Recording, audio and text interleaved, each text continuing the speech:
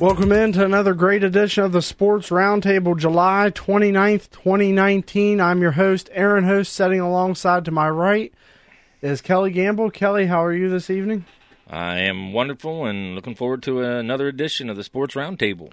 I'm excited to bring you guys more great content. Once again, this podcast is being brought to you by Three Guys Fitness in Reedsville. Mention you heard this ad on 96.7 K-Country and receive $5 off your initial membership fee by Brouhaha in Kingwood, located on Price Street, where the coffee beans are roasted in-house and the coffee is absolutely delicious, and they are now selling smoothies as well.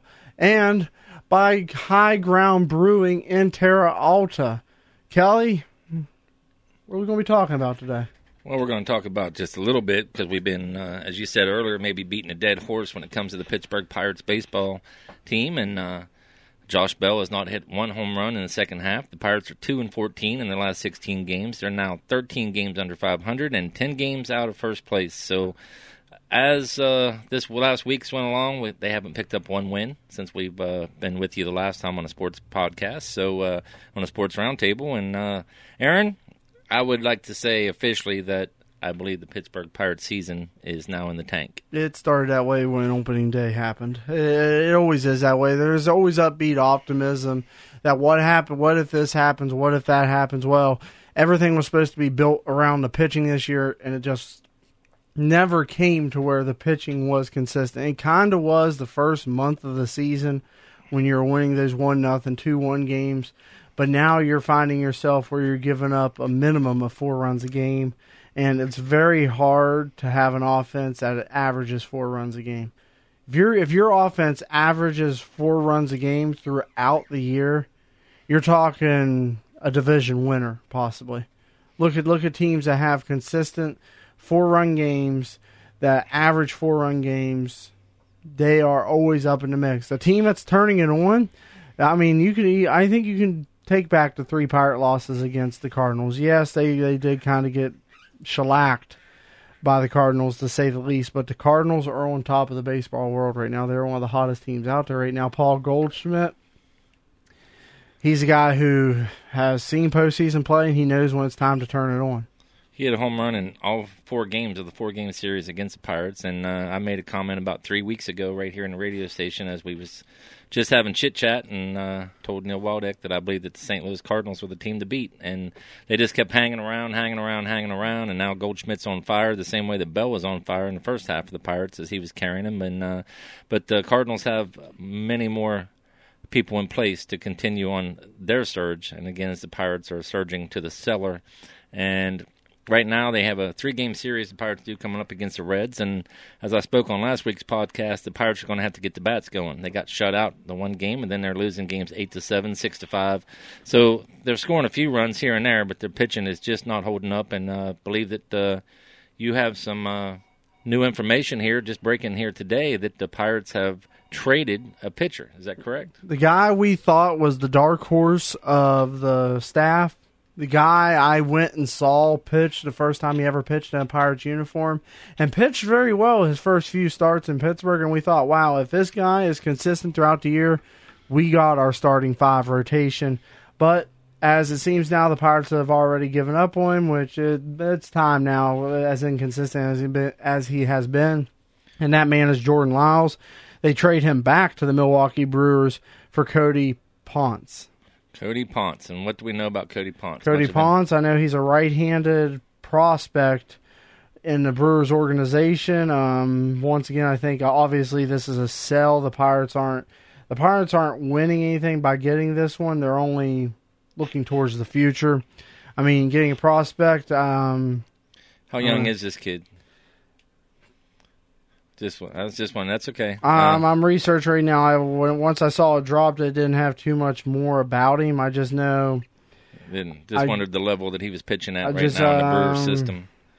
But either way, Lyles showed some consistency early on in the season. But boy, he's actually been beat up pretty good here in the second half of the season. So, the Pirates will move on then. And did the Pirates organization mention who's going to be taking Lyles' place in the starting rotation? That's one thing that was a big question because Jordan Lyles was slated to start tonight. He was. Yeah. I just found out Cody Ponce is 25 years old. He was a Brewers second-round pick, 55th overall in the 2015 draft. In Double-A this season, Ponce has recorded a 1-3 record with a 3.29 ERA and 38 and a third innings pitched, with 44 strikeouts and 27 relief appearances. He had some upside with an above-average fastball, a 10.33 Ks per 9 innings average. So he's definitely seemed to. The ERA is not bad either. The one-loss record a lot of times determined by how many runs is scored as far as your one-loss record by your team. But ERA is pretty good. And this is a fan page I'm getting it off of. It's Pirates.strong on Instagram. If you check them out, they put a lot of great information out there. It's not officially from the Pirates, but it's pretty reliable information. They add at the end, overall, the Pirates got a pretty solid return for a half a year of a horrible starter. I think these are the kinds of the trades that the Pirates need to do to build their way to the future, is get these kind of guys. I know it's going to stink for us Pirates fans to kind of go back into the cellar for however many years it's going to take to fix this mess, but I posted something on Facebook this morning, and it's not something I know I'm on my high horse, and I know I've been one of the bigger critics of Bob Nutting and Neil Huntington. But Neil Huntington, I think, took over the Pirates as GM in 2007. I think that's when he took over. It was 2007 or 2009. Neil Huntington took over around the same time Bob Nutting bought the franchise. What have you. The fact I'm saying is the Pirates have been so inconsistent in the 10-plus years that they've had how many really high first overall picks, how many of those have came to fruition. You've only had one good one to show for, and you trade him and Garrett Cole. Jameson Taillon hasn't really, and it's not Jameson Taillon's fault either. I think he would be a heck of a starter if he didn't already have Tommy John, if he didn't have surgery last year from cancer. I mean, this guy's a tough cookie.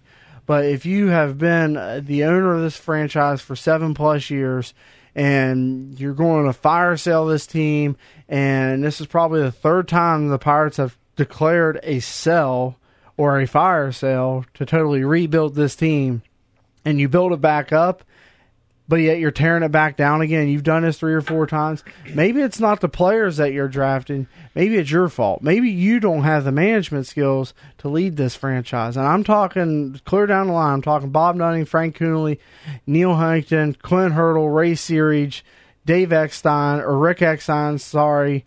I'm talking every single person in the Pirates front office. There's a problem at the head, and you don't cut off the middle. Well, let me just clarify where I'm at, and then we'll move on past the Pirates. And again, we don't want to I know there's a lot of baseball to be played, but again, they're starting a series tonight against the Reds, a team that's now 3 games ahead of the Pirates. So the Pirates would have to have a sweep just to get back even with the Reds, and it don't look good for the Pirates, and I'm not sure that they really have a chance to make that run this year. So I'm in agreement that I think that you need to have you got to get rid of the manager right now. Clint Hurdle, again, he's a good man. I've always thought he's a good man. But when it comes to getting the most out of your players, I have just not consistently seen with some of these players who have all this upside when it comes to your starting Martes, your Gregory Polanco's, players of that nature that just never seems to get the fullest potential out of them. Getting them to run out a ground ball, every time. And if a player's injured, my question is, I know that there's sometimes, I've dealt with injuries in my past and whenever I was young in high school. But, when a guy is injured all the time, is it because of his work ethic? And are you getting the most out of these guys whenever you get them in? So I'm ready to see a new manager right now for the Pirates. I'm ready to move past the Clint Hurdle era and see what the Pirates can do. But I think right now you definitely have to have a fresh start when it comes to from the top down. And so I'm looking, hopefully, and believing that may occur at the end of this season. You never know if there could be a move made before the season's over. I doubt it. If I'm not mistaken, did they not give Clint Hurdle an extension last year? Yeah, because they were expected to lose almost 100 games last year with the team they had, and they end up going above 500. with playing one less game in the season, they end up going above 500. 81 and 80. And then you come to this season, you're like, well, we added a couple pieces. We didn't really lose anything from last year. So I think everybody was on their high horse this year that, well, if they didn't get rid of anybody from last year and they only added, they should be exponentially better. Well, they could blame it on injuries, and there has been a slew of injuries, especially to the pitching staff this year. Hasn't that always been the thing with the Pirates? Well, it's strength and conditioning. There's something wrong with the Pirates' strength and conditioning. Well, that's one of the things I've just said. Is there a reason for that? Is there a reason that there's a lot of injuries? Is there a workout regimen in place that's doing the job to get these guys ready and healthy? And obviously not. When you make an investment, in anything in professional sports to any player, you want to get the utmost potential out of them. And right now, I just don't see that being done. So therefore, like I said, I'm ready to at least see a new manager right now. And so, maybe they'll even make that move before the end of the season, but I doubt it. I'm one person I do not like, because here's how I look at it. The Pirates are done this season. They're not going anywhere. They're not going to go anywhere. And even if they do have one upswing this rest of the half of the season, they're not going to make up ground, because this is the time of the year the Cubs, the Cardinals, and even the Brewers to an extent turn it up and aren't playing mediocre ball. They're not playing 500 ball right now. They're playing to win the division. So if you're already behind the 8 ball right now and you're trying to come out and try to get in the division lead or even make a wild card spot, you got another thing coming. And then you got to think about it. You got the Nationals that want that other wild card spot from the NL East. You got so many other franchises. This isn't just the NL Central that wants that wild card, because if it were to happen today and everything, I'm pretty sure the NL Central would have 2 teams in the wild card. It's either them or the NL East would have 2 teams, because I know the Phillies are ahead of the Nationals, or no, the Nationals are ahead of the Phillies. Either way, you would have so many teams vying for those wild card spots. The Pirates' season's done, even no matter what the upswing is. But I kind of got off on a tangent there. I am never for firing a manager in the middle of the season. The only time I feel like that is necessary is when you feel there is a possibility or the potential that if you fire that guy in the middle of the season, it will make an impact and possibly push you towards a playoff run. Other than that, you do not trade him. You stick with what you got, and you move on in the offseason when you can fire him and get a replacement and have a good coaching search. Because if you fire him now, you have to name an interim, and if that interim does somewhat good during the second half of the season, a lot of those times those people get that job. Sometimes, yeah. Either way, I'm ready to move past the Pirates talk. I think I'm getting excited for Mountaineer football. What about you? Oh, yeah, the words do not describe how excited I am to move on to Mountaineer football. Mountaineer football is 32 days, 20 hours, 23 minutes, and 41 seconds away from kickoff. I cannot wait for kickoff. I will be there at Milan Puskar Stadium that day, and I plan on being there as soon as the gates open. And if that's the case, you can take another hour and a half off that countdown, because that's when the gates open. Well, that's when the gates open, but that's kickoff right there, and the Mountaineers will start on August 31st at 2 p.m. They will be on AT&T Sportsnet, and also you can listen to it live right here at 96.7 K-Country, or you can go to kcountryradio.com. Is that correct? That is correct. Well, I am looking forward to that, and I'm looking forward to, again, James Madison Dukes. A lot of people think that because it's James Madison, it's not an FBS. It's not that. They used to call it the 1AA, but James Madison is coming in ranked number 2 and has a lot of success, and so I don't think it's going to be the pushover, Aaron, that everybody actually thinks it might be, because unless you're really, truly understanding football, these schools have made a big jump over the last 10 years especially, and it seems to me like they're playing with a lot of Division I schools. And so I'm really looking forward to this first matchup, and I think that the first game of the year is going to definitely determine where the Mountaineers go, because if they would get upset in that first game, it don't look good. But if they can win that first one and get a little bit of momentum going into Missouri after the James Madison game, Missouri, again, has Kelly Bryant that transferred from Clemson.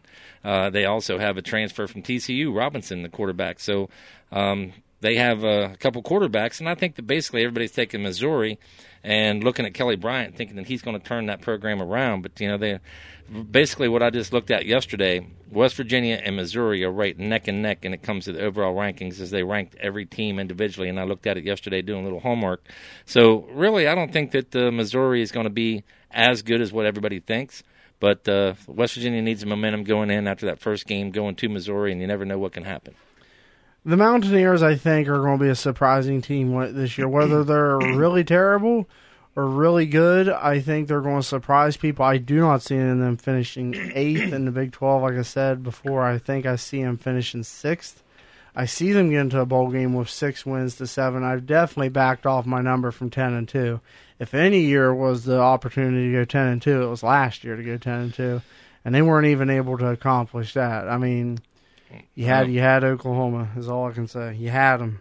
They had them on the ropes, and it didn't happen. And you think when you have that packed house in Morgantown, Mountaineer Field's rocking, it's a night game, and they just haven't been able to get it done against Oklahoma, which, again, is the only team in the Big 12 that West Virginia has not defeated since that we have been into the Big 12. So is it going to be this year? I don't know. You got to go to Oklahoma. I'm not seeing it happen this year, but you just never know. And there's so much excitement, though, with the new coaching staff, and there's so much uncertainty. And I think that's what makes it interesting is, everybody's talking and hyping up Neil Brown, which I'm one of those. I'm on board with Neil Brown and how he is as a person, as a man, as a father. He's a father figure, and to these kids, and we talked last week a little bit about he's been inviting them to his home, and having that camaraderie that you need to build in team unity. So that Dana Holgorsen didn't do. No, he didn't have that same type of personality, and I think everybody was excited basically just about the numbers when it came to Dana Holgorsen. When we heard Dana Holgorsen and we heard the quarterbacks and receiving stats that he actually had as an assistant and as an offensive coordinator, everybody got excited just for the numbers, but they didn't really know him as a man. And so over the years, as a man, I don't think that West Virginia ever really saw Dana Holgorsen as someone who was that leadership role to oversee an entire program, and basically did not have that same type of camaraderie that we're going to be seeing when it comes to leadership with Neil Brown. So, like I said, the uncertainty of it, the excitement, the adrenaline's already rushing right now, I know, for me, because I'm just ready to watch some football and kind of put baseball in the back burner here. I mean, that's one thing. I'm going to jump a horse here, and you guys are going to be surprised where this comes from. I'm ready for football. I'm ready. I'm really excited for football. But me not watching professional football, I'm really excited for Penguins hockey season too. It's something I've been a diehard for about 10 years now, and I'm just really excited for Penguins hockey. I mean, it's just something about professional hockey that gets me. But back to football, I mean, you can feel it around the air, the vibe around the stadium every time. I know that stadium looks the same 365 days a year, unless there's fans in it. There's an aura around that stadium right now where you feel it's coming close. It's coming close to game day. Tomorrow is literally a month away until game day. And it'll be that time where 60,000 fans are all gathered in Motown to watch the Mountaineers take the field against the James Madison Dukes. I think it'll be a good game. I think the Mountaineers are going to... I don't think the Mountaineers are going to come out hot. I think they're going to come out slow. And I think they're going to come out slow. I think they're going to be more ground pounders when it comes to the first half of the game. And I think it's going to be the first half. Both teams are going to be more feeling each other out, finding how the tempo of the game is going to go. And I can see it really opening up in the second half when each team's figuring each other's weaknesses out. I'm figuring more of a 35-21 game. The Mountaineers. Just getting ready to ask you, what's your early prediction? 35-21, the Mountaineers win. They pull away middle of the third quarter going into the fourth. 35-21. I'm going to go 31-17. Both 14 points pretty spread. Much, yeah. 31-17. I think that West Virginia does find a way to win. I think that the offensive line, even though we got 2 starters back on the offensive line, and we got another one that's both had a are lot named, of playing both time. are named to watch list. And also with with having a cachet of running backs that they have, I really do believe that West Virginia will be able to to control the line of scrimmage in this game against James Madison, and they'll just wear them down in the end. I want to bring up a question here. It's something that literally just popped into my mind. I can't believe it never popped into my mind when it came to the Blitz or any of these podcast shows.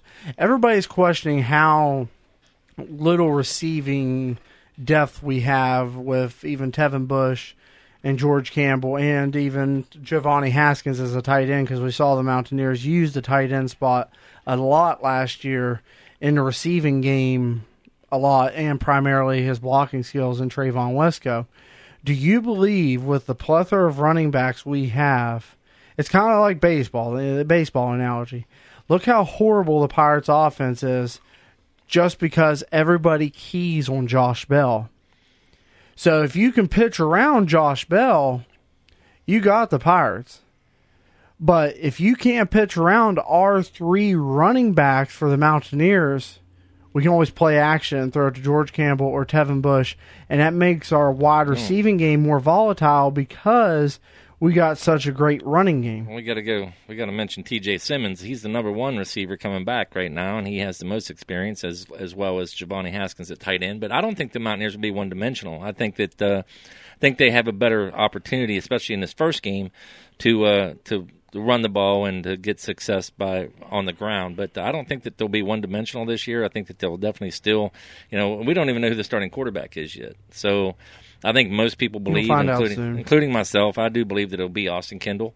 I think that his body's size and he has better feet when it comes to Jack Allison, and of course he's played behind 2 Heisman winners. He has, and then they say Trey Lowe's not out of the mix yet. So you never know with Neil Brown. He might play a couple quarterbacks. He may kind of let the game plan kind of dictate itself as to who he plays and what they're doing. And I think that Neil Brown will also be somebody that, over the years, what we saw with Holgorsen, we saw a lot of the same play calling down inside the red zone. And the Mountaineers have not had success in the red zone under Dana Holgorsen. And so I think that Neil Brown will definitely change things up. And I'm looking forward to it. But I don't think we'll be one-dimensional. But as far as the receiving core goes, again, we got a bunch of unknowns. We know T.J. Simmons, we know Giovanni Haskins, but when it comes to and we know Tevin Bush. But when it comes to the rest of these kids, we really don't know much about them. So somebody can just come out and be a major surprise. And nobody knew about Kevin White when he came out. Exactly. Yeah, I mean, a lot of people didn't really know Kevin White when he came from Lackawanna Junior College. Is that where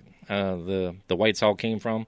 And nobody really knew a whole lot about them until they hit the field. And so I'm looking forward to some of these players again. And I'm not sure about the kid from Temple. Has he been granted eligibility? I don't think so.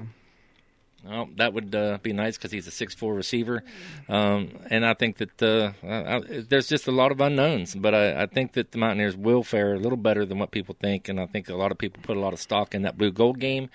And I, for one, am not one to put a lot of stock in that game. You're never supposed to. I just don't see that a lot of the fans got a little bit discouraged through that. But I think the defense will definitely be improved. Even though we lost a lot of depth and we lost, but I still think that just the concept and how Koenig is going to play this defense, that it's going to be a lot different. So if you've been a big Mountaineer fan, you want to watch this defense this year because you're not going to see that 3-3-5 stack that we've been playing for years, and you're going to see the defensive linemen have a whole lot more freedom to make plays.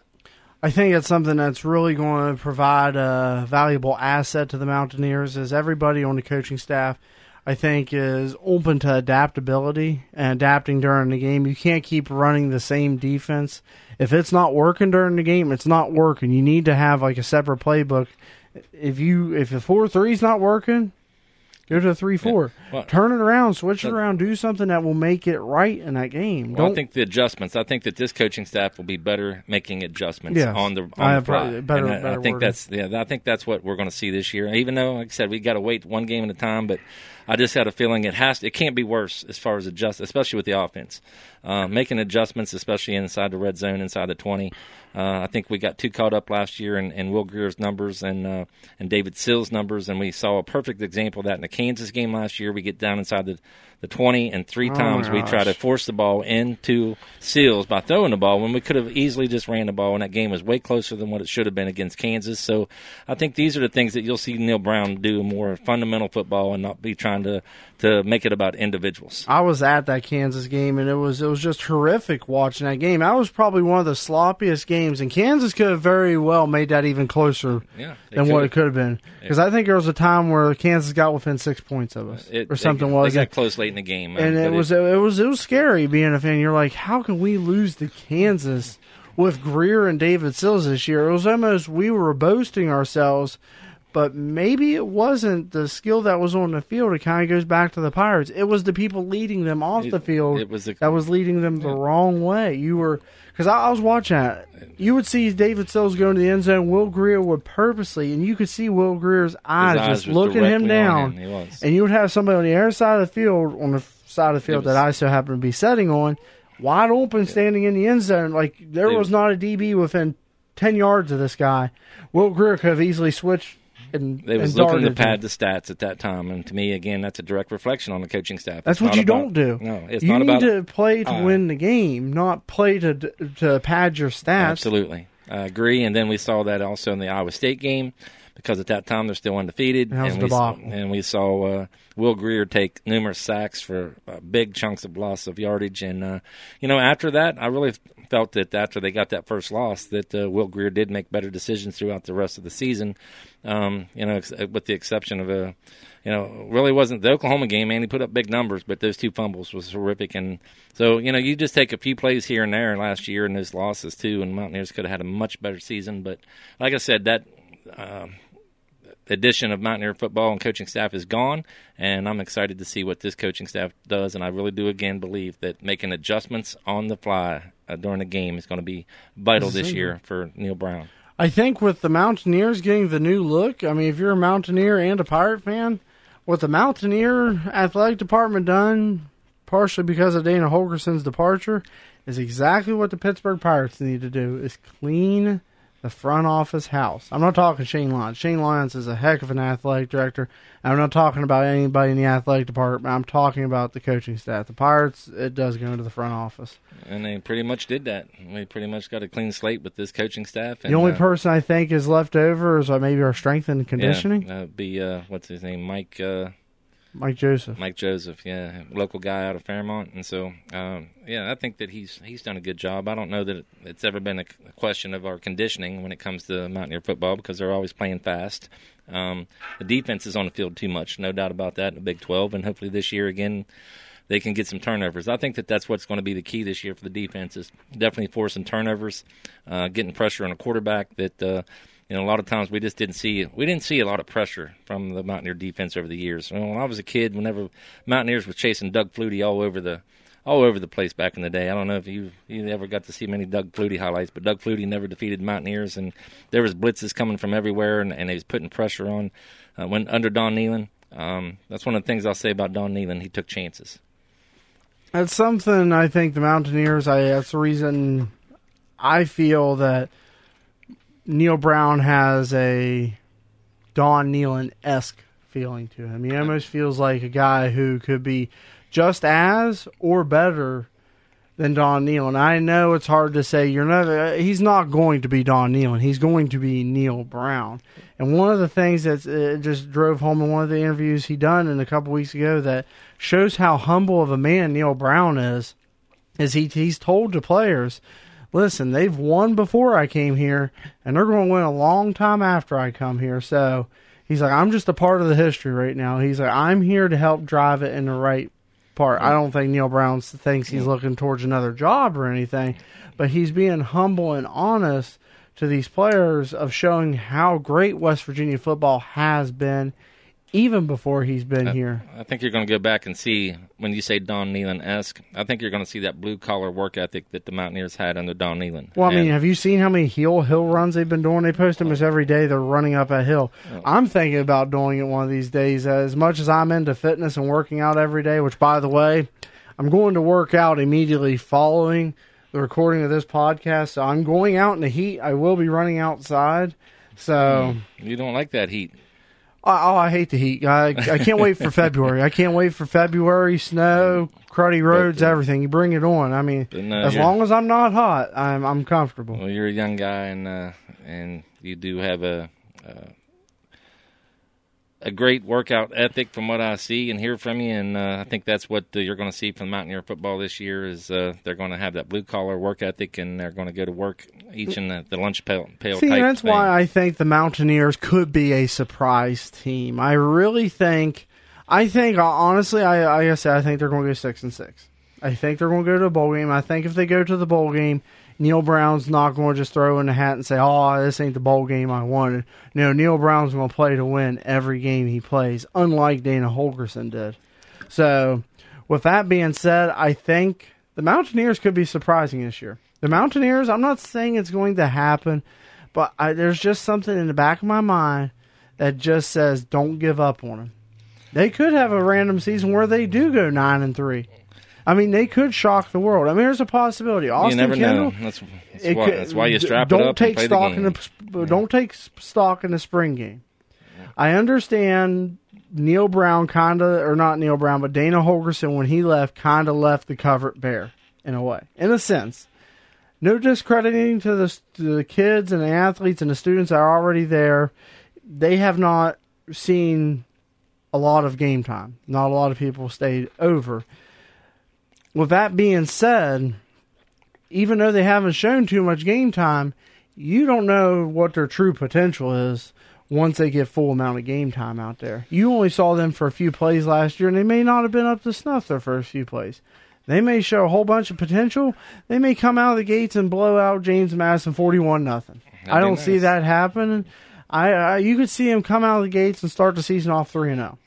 I'm looking forward to it. I really am. I think, again, that's why there's such a just everybody's wondering. Everybody's guessing what's going to happen, in this new regime. So we will see come August 31st, and I'm looking forward to it. And for all you Pirate fans out there, I feel for you. Like I said, I have a father that's been watching. He's 79 years old, and he's been watching the Pirates since he was young.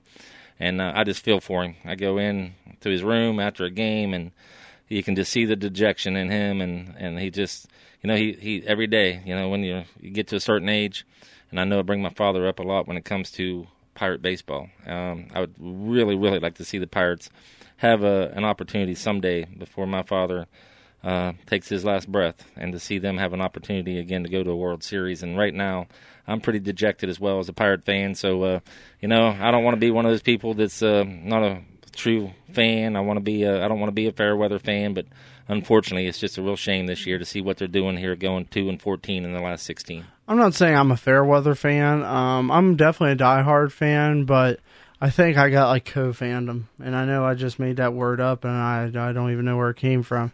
But I'm honestly thinking about totally not even watching the Pirates for a few years until they come back. I mean, there'll be a team I'll receive the updates on everything, and I'll hope they do good, but I'm thinking about moving on to a team that actually puts money into their team, actually puts stock into their team, and actually has optimism for every year, unlike the Pirates because of their ownership. Their ownership has turned away so many hardcore fans.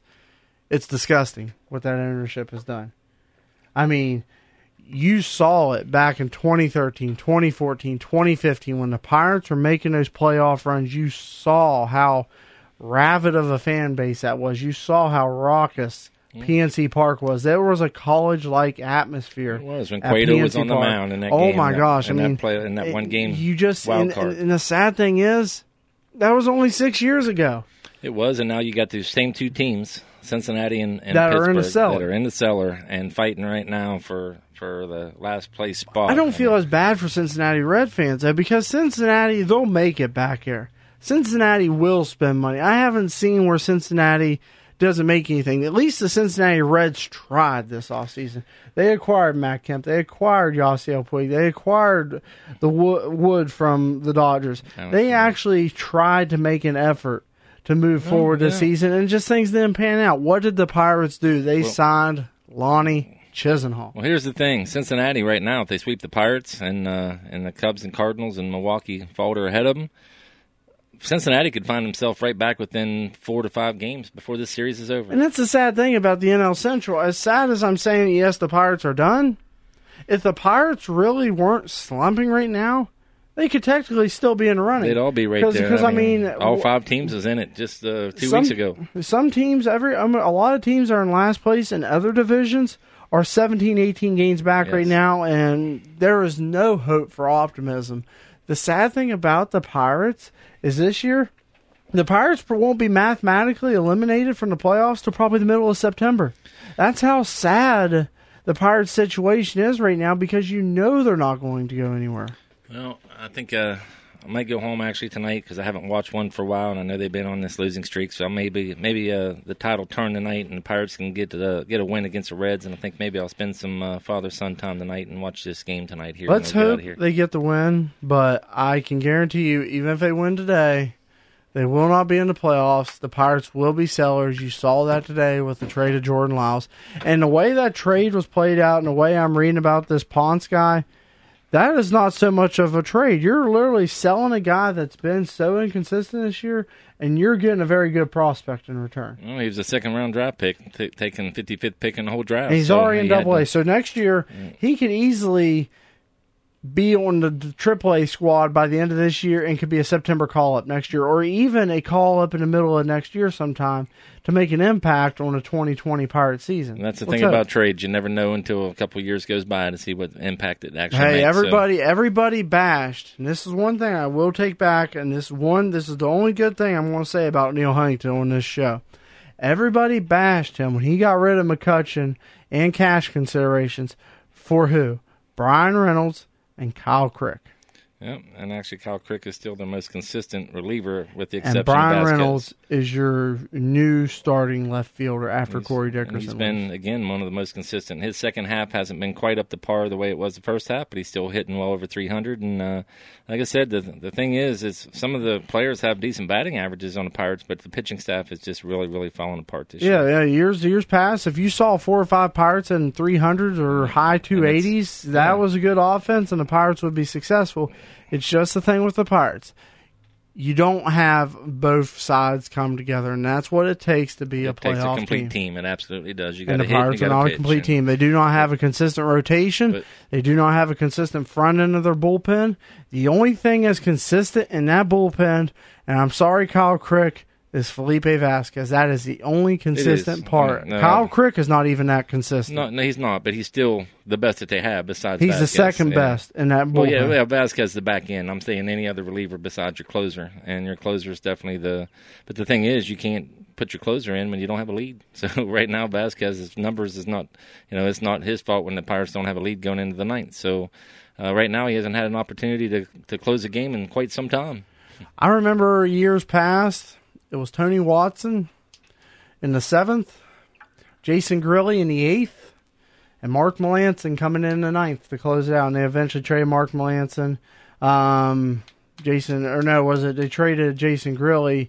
I forget. I get them mixed up. It was Joel Hanrahan, Jason Grilli, Mark Melancon.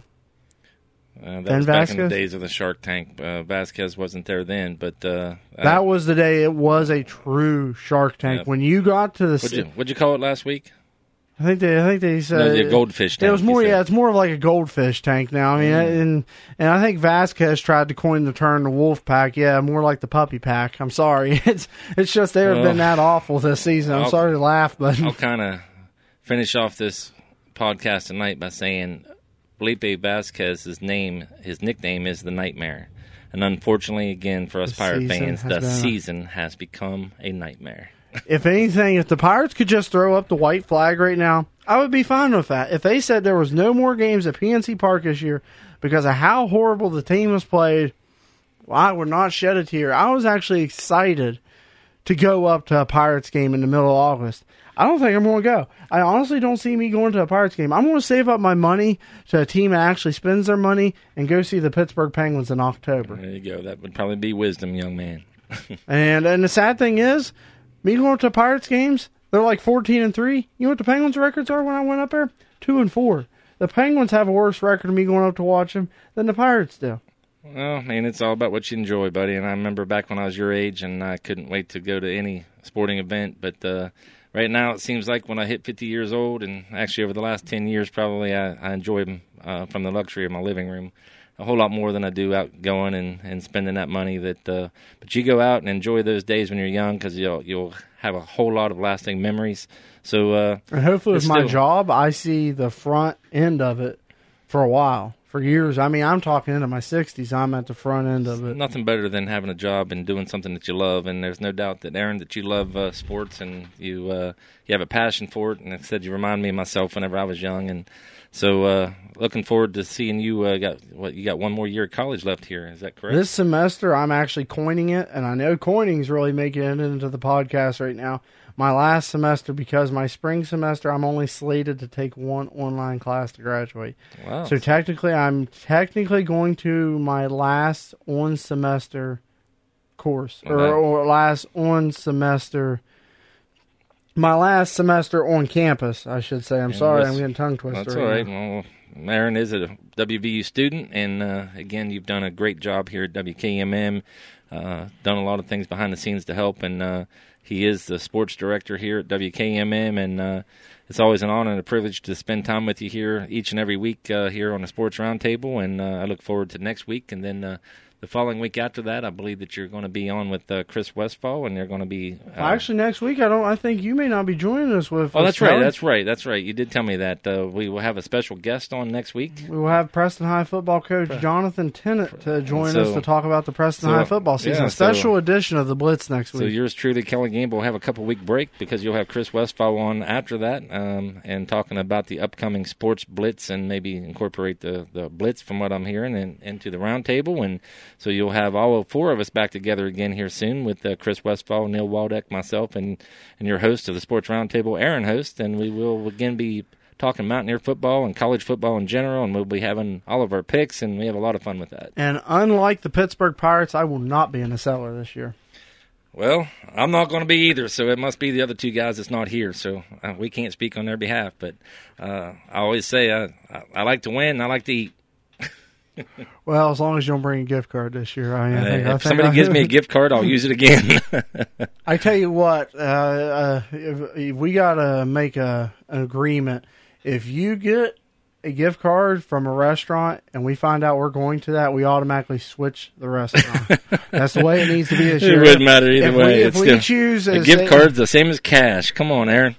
Well, cash it out then. You can always cash those gift cards out. Just trash the gift card. I mean, that was the funniest thing I ever seen. When you go to pay the check, this guy pulls out a gift card like that. Yeah. It looked like you've been saving up for so long. Like here, it's kind of Christmas like a cop-out moment. Christmas gift for my daughter. I mean, she must have knew in advance that I was going to need it there. But like I said, had a great run and won the overall regular season, and then Neil finished it up to win the bowl contest, and so we kind of had two winners last year out of the four of us. So you and Chris is going to be digging hard this year and grinding, I'm sure, and doing a lot of homework to try to bring forth a great competition. And it was competitive last year, and it was a lot of fun.